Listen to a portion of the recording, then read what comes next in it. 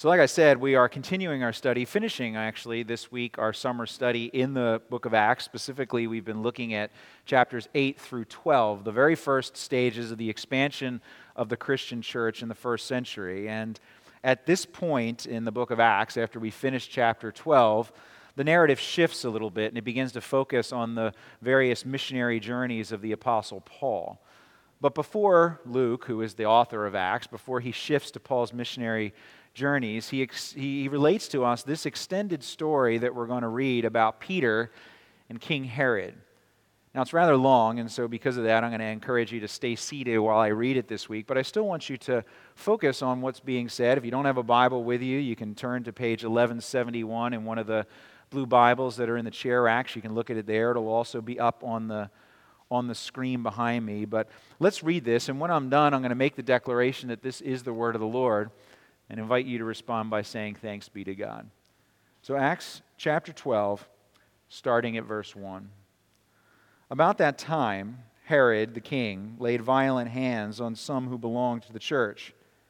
He killed James, the brother of John, with the sword. And when he saw that it pleased the Jews, he proceeded to arrest Peter also. This was during the days of unleavened bread. And when he had seized him, he put him in prison, delivering him over to 4 squads of soldiers to guard him, intending after the Passover to bring him out to the people. So Peter was kept in prison, but earnest prayer for him was made to God by the church. Now when Herod was about to bring him out on that very night, Peter was sleeping between 2 soldiers, bound with 2 chains, and sentries before the door were guarding the prison. And behold, an angel of the Lord stood next to him, and a light shone in the cell. He struck Peter on the side and woke him, saying, "Get up quickly." And the chains fell off his hands. And the angel said to him, "Dress yourself and put on your sandals." And he did so. And he said to him, "Wrap your cloak around you and follow me." And he went out and followed him. He did not know that what was being done by the angel was real, but thought he was seeing a vision. When they had passed the first and the second guard, they came to the iron gate leading into the city. It opened for them of its own accord, and they went out and went along one street, and immediately the angel left him. When Peter came to himself, he said, "Now I am sure that the Lord has sent his angel and rescued me from the hand of Herod and from all that the Jewish people were expecting." When he realized this, he went to the house of Mary, the mother of John, whose other name was Mark, where many were gathered together and were praying. And when he knocked at the door of the gateway, a servant girl named Rhoda came to answer. Recognizing Peter's voice, in her joy, she did not open the gate, but ran in and reported that Peter was standing at the gate. They said to her, "You are out of your mind." But she kept insisting that it was so, and they kept saying, "It's his angel." But Peter continued knocking. And when they opened, they saw him and were amazed. But motioning to them with his hand to be silent, he described to them how the Lord had brought him out of the prison. And he said, "Tell these things to James and to the brothers." Then he departed and went to another place. Now when day came, there was no little disturbance among the soldiers over what had become of Peter. And after Herod searched for him and did not find him, he examined the sentries and ordered that they should be put to death. Then he went down from Judea to Caesarea and spent time there. Now Herod was angry with the people of Tyre and Sidon, and they came to him with one accord. And having persuaded Blastus, the king's chamberlain, they asked for peace, because their country depended on the king's country for food. On an appointed day, Herod put on his royal robes, took his seat upon the throne, and delivered an oration to them. And the people were shouting, "The voice of a God and not of a man." Immediately, an angel of the Lord struck him down, because he did not give God the glory, and he was eaten by worms and breathed his last. But the word of God increased and multiplied. And Barnabas and Saul returned from Jerusalem when they had completed their service, bringing with them John, whose other name was Mark. This is the word of the Lord. There was an old Saturday morning Disney cartoon called Recess. It ran from 1997 to 2001. I think it still makes some of the syndication rounds. And it's a typical elementary school cartoon. You know, Recess is called Recess. A typical elementary school cartoon where the kids are kind of cute but largely rude and disrespectful, and it's supposed to be funny. That kind that kind of cartoon. Nonetheless, even in its irreverent kind of way, it actually does capture many of the truths, many of the ups and downs of the humorous stereotypes of what elementary school life is like from the perspective of a kid. And when you have 65 episodes over 5 years about an elementary school and the elementary school kids, you have to have at least one episode that is about that thing that they call principal for a day. I don't know if all schools do it, but a lot of schools will do this thing where they call principal for a day. And it's a practice that where you choose one student among the elementary school, and they have to, they either, get dressed up in, in a nice kind of business kind of attire, and they act as the principal for the day. Now, in real life, when this happens, the student has no actual power. It's just a day when they walk around with the principal and they see what he or she does on a daily basis. But in the Disney cartoon, it's from the perspective of a kid. It's every kid's fantasy. Because TJ, who is one of the kids in this, in this school, he's made principal for the day, and he gets, and it's backed by the town charter. He gets to decide everything that happens. He's really in charge. He gets to make all the rules, and he makes all the rules that you would expect a wise guy kid would make. He says you can chew as much gum as you like. You can do whatever you want. There's no homework. All day recess. Pizza and all-you-can-eat cookies for lunch. It's all the stuff that a stereotypical kid would kind of rule if he were in charge of the school for a day. And it leads to predictable chaos, as you would also expect. But what's fascinating, actually, is that you get to watch in TJ this desire for power begin to take hold in him. One of the students inevitably breaks. He didn't have a whole lot of rules, but he made a couple of rules. And one of the students eventually breaks one of the rules that he makes. And he kind of did it to kind of see if his old pal TJ would let him off the hook, because, TJ is a buddy. But TJ doesn't. TJ gives him detention. And TJ, after he's done and the kid goes away, he looks kind of sad. And so the everyday adult principal kind of comes in and says, it's okay. He said, I remember the first time I had to give a detention to, and it took me a little while to calm down after that. And TJ looks back at him and says, no, you don't understand. I liked it. He liked it. In every human heart, there is a battle for supremacy, for who will be in charge, for who will rule, who will be the principal, who will be king. In fact, the story of humanity is a collision of kings, and by that I mean our desire to rule and to order our lives and then tell others what they need to do to live by our standards. That desire is at the heart of all human conflict throughout all the history of the world. And it is at the heart of the Bible's story of conflict between God and humanity. We are given the job, as created in His image, we're given the job of shadow principal, in a sense. Right? Made in His image and invited to follow Him around and to follow His lead and follow His example. But instead, what we do is we find that we actually like the principal's chair better. We prefer that to the chair of the student. We like the power that we think it affords us, and we prefer the throne. Herod preferred the throne, and he exercised his authority with absolute ruthlessness. And it seems very much to everyone who might be watching that he is absolutely in charge. And it seems as if the people love it. They love him. They cheer for him. But this account from Acts chapter 12 demonstrates that he actually really is the one who is in chains, imprisoned by his own arrogance in demanding the throne. And the one who starts in chains, Peter, is the one who gets to go free. Because no matter what men pretend or men claim, there is only one true king. So let's walk through what we read, section by section, and see how this works out. Start with verses 1 and 5. This is what I call the rage. Right? Let's talk a little bit about this Herod. Herod goes into a rage. Now, we need to talk about Herod because the title King Herod pops up a lot in the New Testament, but it's not always talking about the same guy. The Herod dynasty is actually, it's a long, complicated, very fascinating, and almost Netflix miniseries worthy kind of a story. The dynasty through the generations of this family. But the Herod here, the King Herod here in Acts chapter 12 is King Herod Agrippa I. Now, he was the grandson of Herod the Great. Now, Herod the Great was the Herod who rebuilt the temple. The Herod who was king when Jesus was born, the Herod who had all the little children killed, that Herod, that was Herod the Great. Now, after Herod the Great, well, there was somebody short in the meantime, but after Herod the Great, we have his nephew, Herod the Great's, Herod Antipas.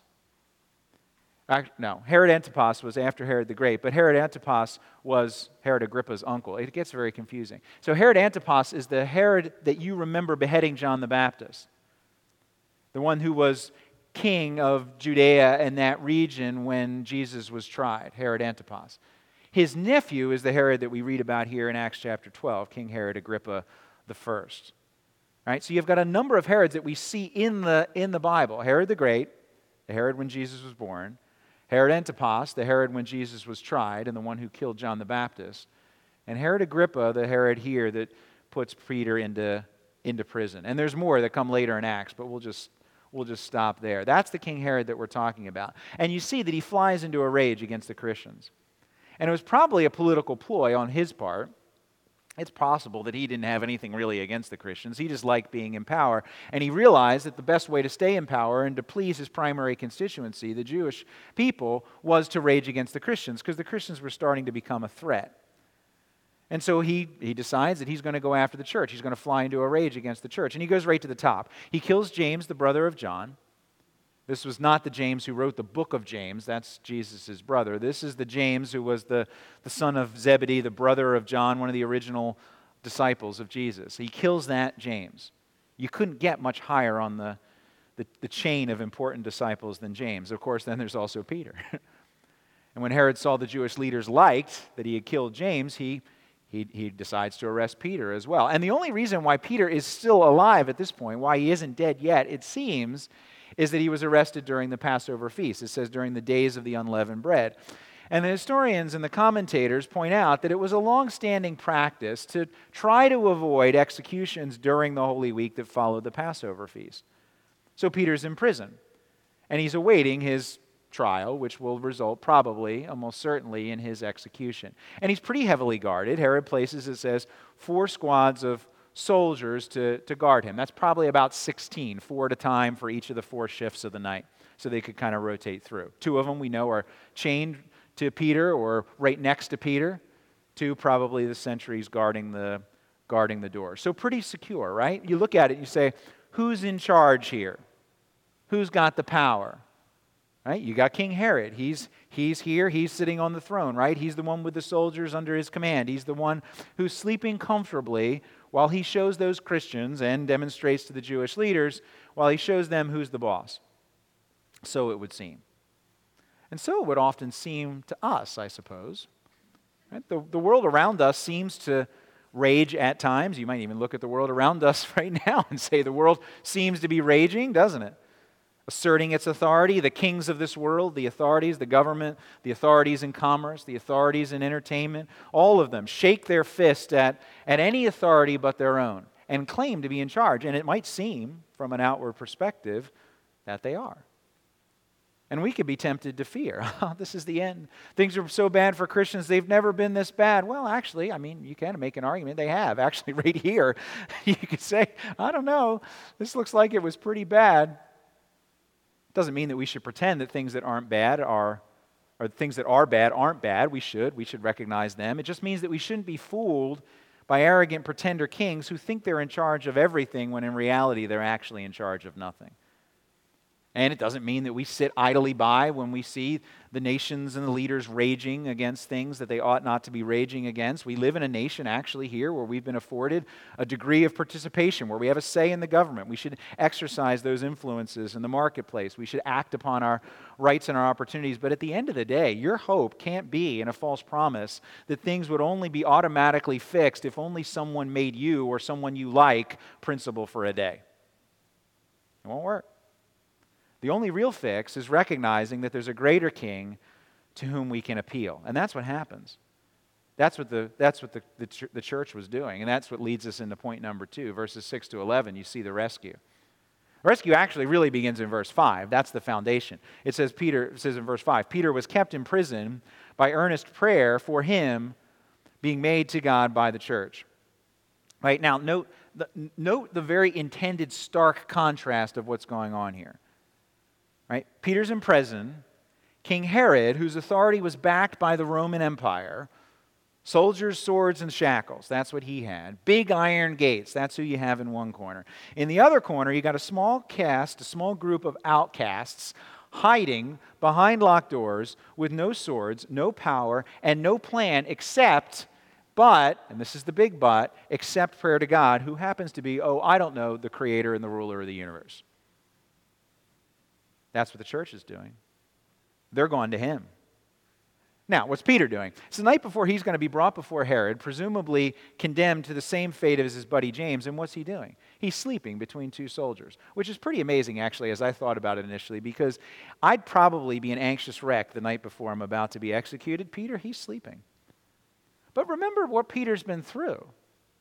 He's seen Jesus die and rise again from the dead. He's seen God bring whole crowds of people to faith in an instant. He's been used personally by God to heal people and to raise them from the dead. So he knows that if he dies, he's going to be with Jesus. So his logic kind of makes sense. Going to see Jesus tomorrow, going to be a big day, better get some rest. That's what he's doing. One way or the other, the detail that Peter is sleeping is an important detail for the story because it shows conclusively and without any doubt that Peter is not responsible for anything that happens next. You think, The Great Escape, or you think of that's actually a movie, it's the title of the sermon, but The Great Escape, Steve McQueen, you think of all the Great Escape prison break movies that are out there, right? They all start with a master plan. It's either the person on the inside who has a master plan and they escape, or it's some team of people from the outside and they have a master plan and they break them out, but it always starts with a plan, and in some cases a team of people to help the people on the inside execute the elaborate plan. Peter's got no plan. He's asleep. But God has a plan. And that's the point. Part of the point of Peter sleeping. Right? This is all God's doing. Peter is sleeping. The angel shows up, turns on the lights, and the guards don't notice. Obviously, the angel put them to sleep too. But Peter, right, he's so asleep, the angel has to kick him in the side to wake him up. Right? He strikes Peter on the sides and says, "Get up! Quickly, let's go." The chains fall off Peter. The angel tells him to get dressed and follow him out. And out they go, past the guard, through the gate, into the city. And through the whole thing, Peter is in this half-trance-like state. It's only when they get out into the city that the angel leaves him and Peter comes to himself, it says. He wakes up, he gets it. And he says, "Now I get it. And now I am sure that the Lord has sent his angel and rescued me." See, that was part of the point. There is absolutely no doubt. He wanted Peter to be sure. He wanted the church to be sure. He wants us to be sure that this rescue is all of him. Peter does two things. He gives God the credit, and he also notes, interestingly enough, he says, "I know that the Lord has sent me and rescued me from the hand of Herod and from all the Jewish people were expecting." Right? So he knows, one, that God gets all the credit. Two, he also knows that it's going to be a very interesting morning for Herod and the guards and the Jewish people. Which leads us to the next point. What's the result of the rescue? Right? The response, verses 12 to 19. Two responses here. The first response is the response of the church. Remember what they're doing. They're praying. They're praying earnestly, it says. Right? Big points for that. Give the church points for that. Right? They were still praying. Even though their prayers, presumably they had been praying for James too. Right? Even though their prayers for James didn't get answered the way that they had probably intended them to be answered, but big points for the church. They're still praying. They're still praying for Peter. Say, "Okay, God, we understand. That's fine. We trust you. We don't know why James had to get killed, but we're still going to pray for Peter. We're not going to give up." And they're doing that. They're praying hard, and they're in the house of this woman, Mary, who was the mother of Mark. That's the Mark who wrote the Gospel of Mark. And that's where Peter heads when he gets out of prison. He heads to Mary's house. It's where he assumes the church will be. But the response of the church is one of the most classic, comic relief scenes in the Bible. Because they're praying earnestly, remember. And then there's a knock at the door. And they send the servant girl, Rhoda, to go answer. Rhoda, would you answer that? I don't know who's trying to bother us in the middle of the night, but can't they see that we're trying to pray here for Peter's escape, for Peter to get out, to rescue? We're trying to pray for Peter, for Pete's sake. Rhoda, would you go handle who's at the door? So Rhoda goes to the door. And she doesn't open it, presumably. Safety mechanism, right? Right? Young girl servant comes, don't open the door, right? Who is it? Peter says, it's me, it's Peter. She recognizes his voice. She's ecstatic. She runs off. She leaves him at the door. Door locked. He's standing outside. This is probably the first place they'll look. Let me in. She runs and she goes tell them. And forgive Rhoda, I mean, for her enthusiasm. It says it's inner joy. She's so excited. It's Peter. He's out of jail. He's at the door. And she rushes into the prayer room, right? And they say, who is it? And she says, it's Peter. And they say, no, you're out of your mind. Peter's in prison. That's why we're praying, remember? Right, that's why they're praying. Isn't that hilarious? They're praying to God for Peter's release, and Peter actually shows up, and they can't believe it. They doubt it from the beginning. This is actually why they say they're praying. God answers it, and they can't believe it. Now, finally, they let Peter in. He tells them everything, which helps them understand some of the backstory, and then he leaves. He goes somewhere else, which makes sense because, again, after all, this is the most logical place for Herod to begin his search. Now, that's the reaction from the church. Initial skepticism and then amazement. The other reaction is Herod's reaction, and as you probably would expect, when Herod wakes up the next morning, he finds out about this, he's not that happy.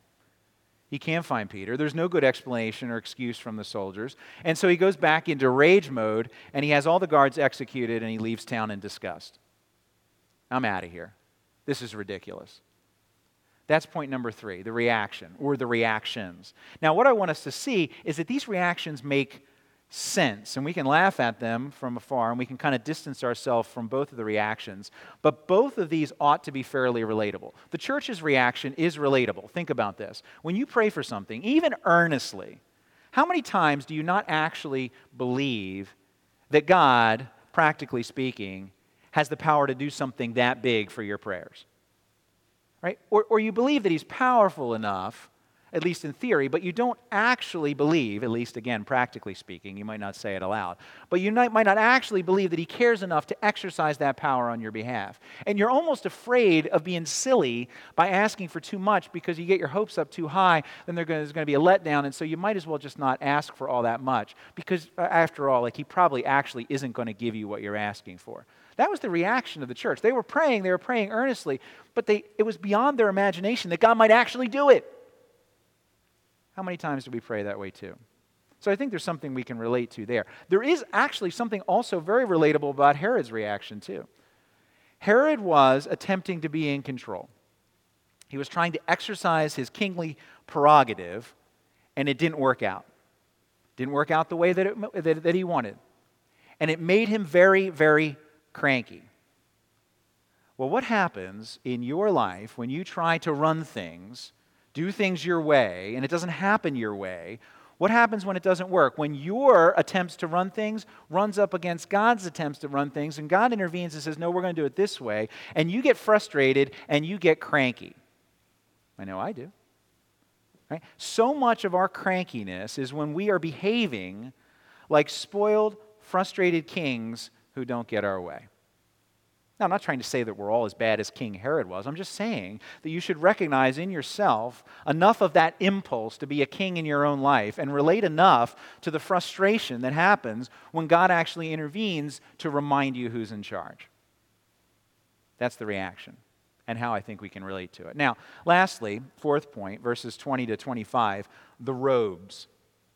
That's what I call it, because Herod dons this magnificent robe. Now, lots of preachers, lots of commentators don't group these verses with the verses in the first part of chapter 12. In other words, if they're writing chapters of their commentary, they'll have a separate chapter on these verses from the first verses of chapter 12. Or lots of preachers, when they're preaching through the book of Acts, will do one sermon on verses 1 to 19 and then another sermon on verses 20 to 25. And that's fine. I mean, I'm not trying to criticize, but what I want us to see actually is here, seeing all of chapter 12 as a continuity is not just so that I can finish up the sermon series for the summer in the book of Acts in 1 week when I was behind. No, that's not the reason. The reason actually is because there is a logical connection between what happens at the end of chapter 12 and what happens at the beginning, even though it's a very different scene. Because we see in this scene, from verses 20 to 25, the result of Herod's continued insistence that he is the true principal of the school. The occasion that happens that brings this out is a dispute that Herod is having with the two biggest, largest, most prominent Phoenician trading cities, Tyre and Sidon. And the Phoenicians seem very concerned about this dispute that's going on, and they want to smooth things over with Herod because it says they depended on Herod's country for food. They were not in the power seat here in this trade relationship, and so they're very concerned. They send word to the servants in the king's household. They arrange a meeting, and Herod welcomes these trade ambassadors with a great public reception. Right, this big spectacle of his power and his greatness. And it's quite a show. And he seats himself on the royal throne, and he makes a great speech, and he's wearing these robes. And the Jewish historian Josephus actually writes about this event, this exact event, in a lot more detail. He wrote a book, a series of books and documents called the Antiquities of the Jews. And he writes about this. He says that Herod's royal robes that day were made of a woven silver that actually sparkled in the sunlight. There was literal silver, so that when the sun hit it, it reflected. He literally glowed. And the crowds were wowed. We see that in Luke's account here. The great spectacle, the pageantry, Herod actually literally shining before them. And that's why they're shouting, "The voice of a God and not of a man." And Herod, he's just eating it up. That's right. Your principle. Here I am. Bow down. He's loving it. He's taking all the glory for himself. Now, and this is why the logical connection with the rest of chapter 12. Note the contrast between Herod's reaction to people calling him a god to Peter, who is in the first part of chapter 12. Peter's reaction when people began to worship him back in chapter 10, remember in chapter 10? Peter enters into Cornelius' house. And all the people fall down at his feet, it says, and they worship him. It says that they bow down and they start to worship him. And Peter says, "Stand up. I'm a man just like you." See the contrast? Peter versus Herod. Peter recognizes who the real principal is. He gives glory to God, the true king. Herod takes the glory for himself. He did not give God the glory, it says. And that's why God strikes him down. Now, various opinions on what medically was going on here, but whether it was a heart attack or a burst appendix followed by a slow, painful death from infection, bacterial infection, whatever it was, whatever happened, it's clear it was not pleasant. What's important, though, is the theological perspective that Luke offers. This is not just a random happenstance.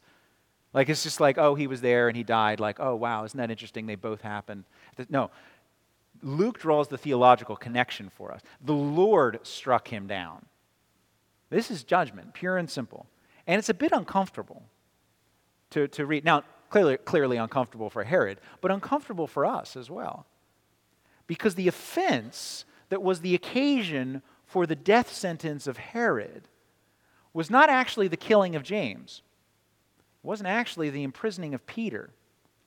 It wasn't all of the other thousands and thousands of evil, cruel things that Herod did. That's not the occasion for Herod being struck down and God exercising his judgment on him.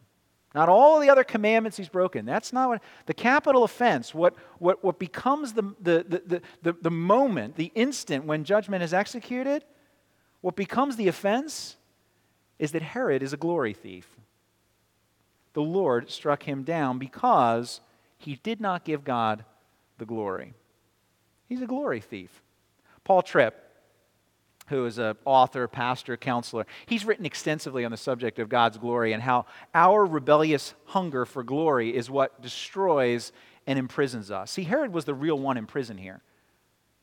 His search, his passion for his own glory is what imprisoned him. This is how Paul Tripp puts it. It's a bit of an extended quote, but I want you to listen to this. Right? Paul Tripp says, the original design was for human beings to live in a glorious world and exist in perfect relational harmony with the glorious God. But sin corrupted the original design, and now you and I have the desire to live for ourselves. Instead of living for the glory of God, we try to steal that glory for ourselves. We're glory thieves. Tripp continues. He says, we demand to be in the center of our world. We take credit for what only God could produce. We want to be sovereign. We want others to worship us. We establish our own kingdom and punish those who break our laws. We tell ourselves that we're entitled to what we don't deserve, and we complain when we don't get whatever it is we want. It is, he says, a glory disaster.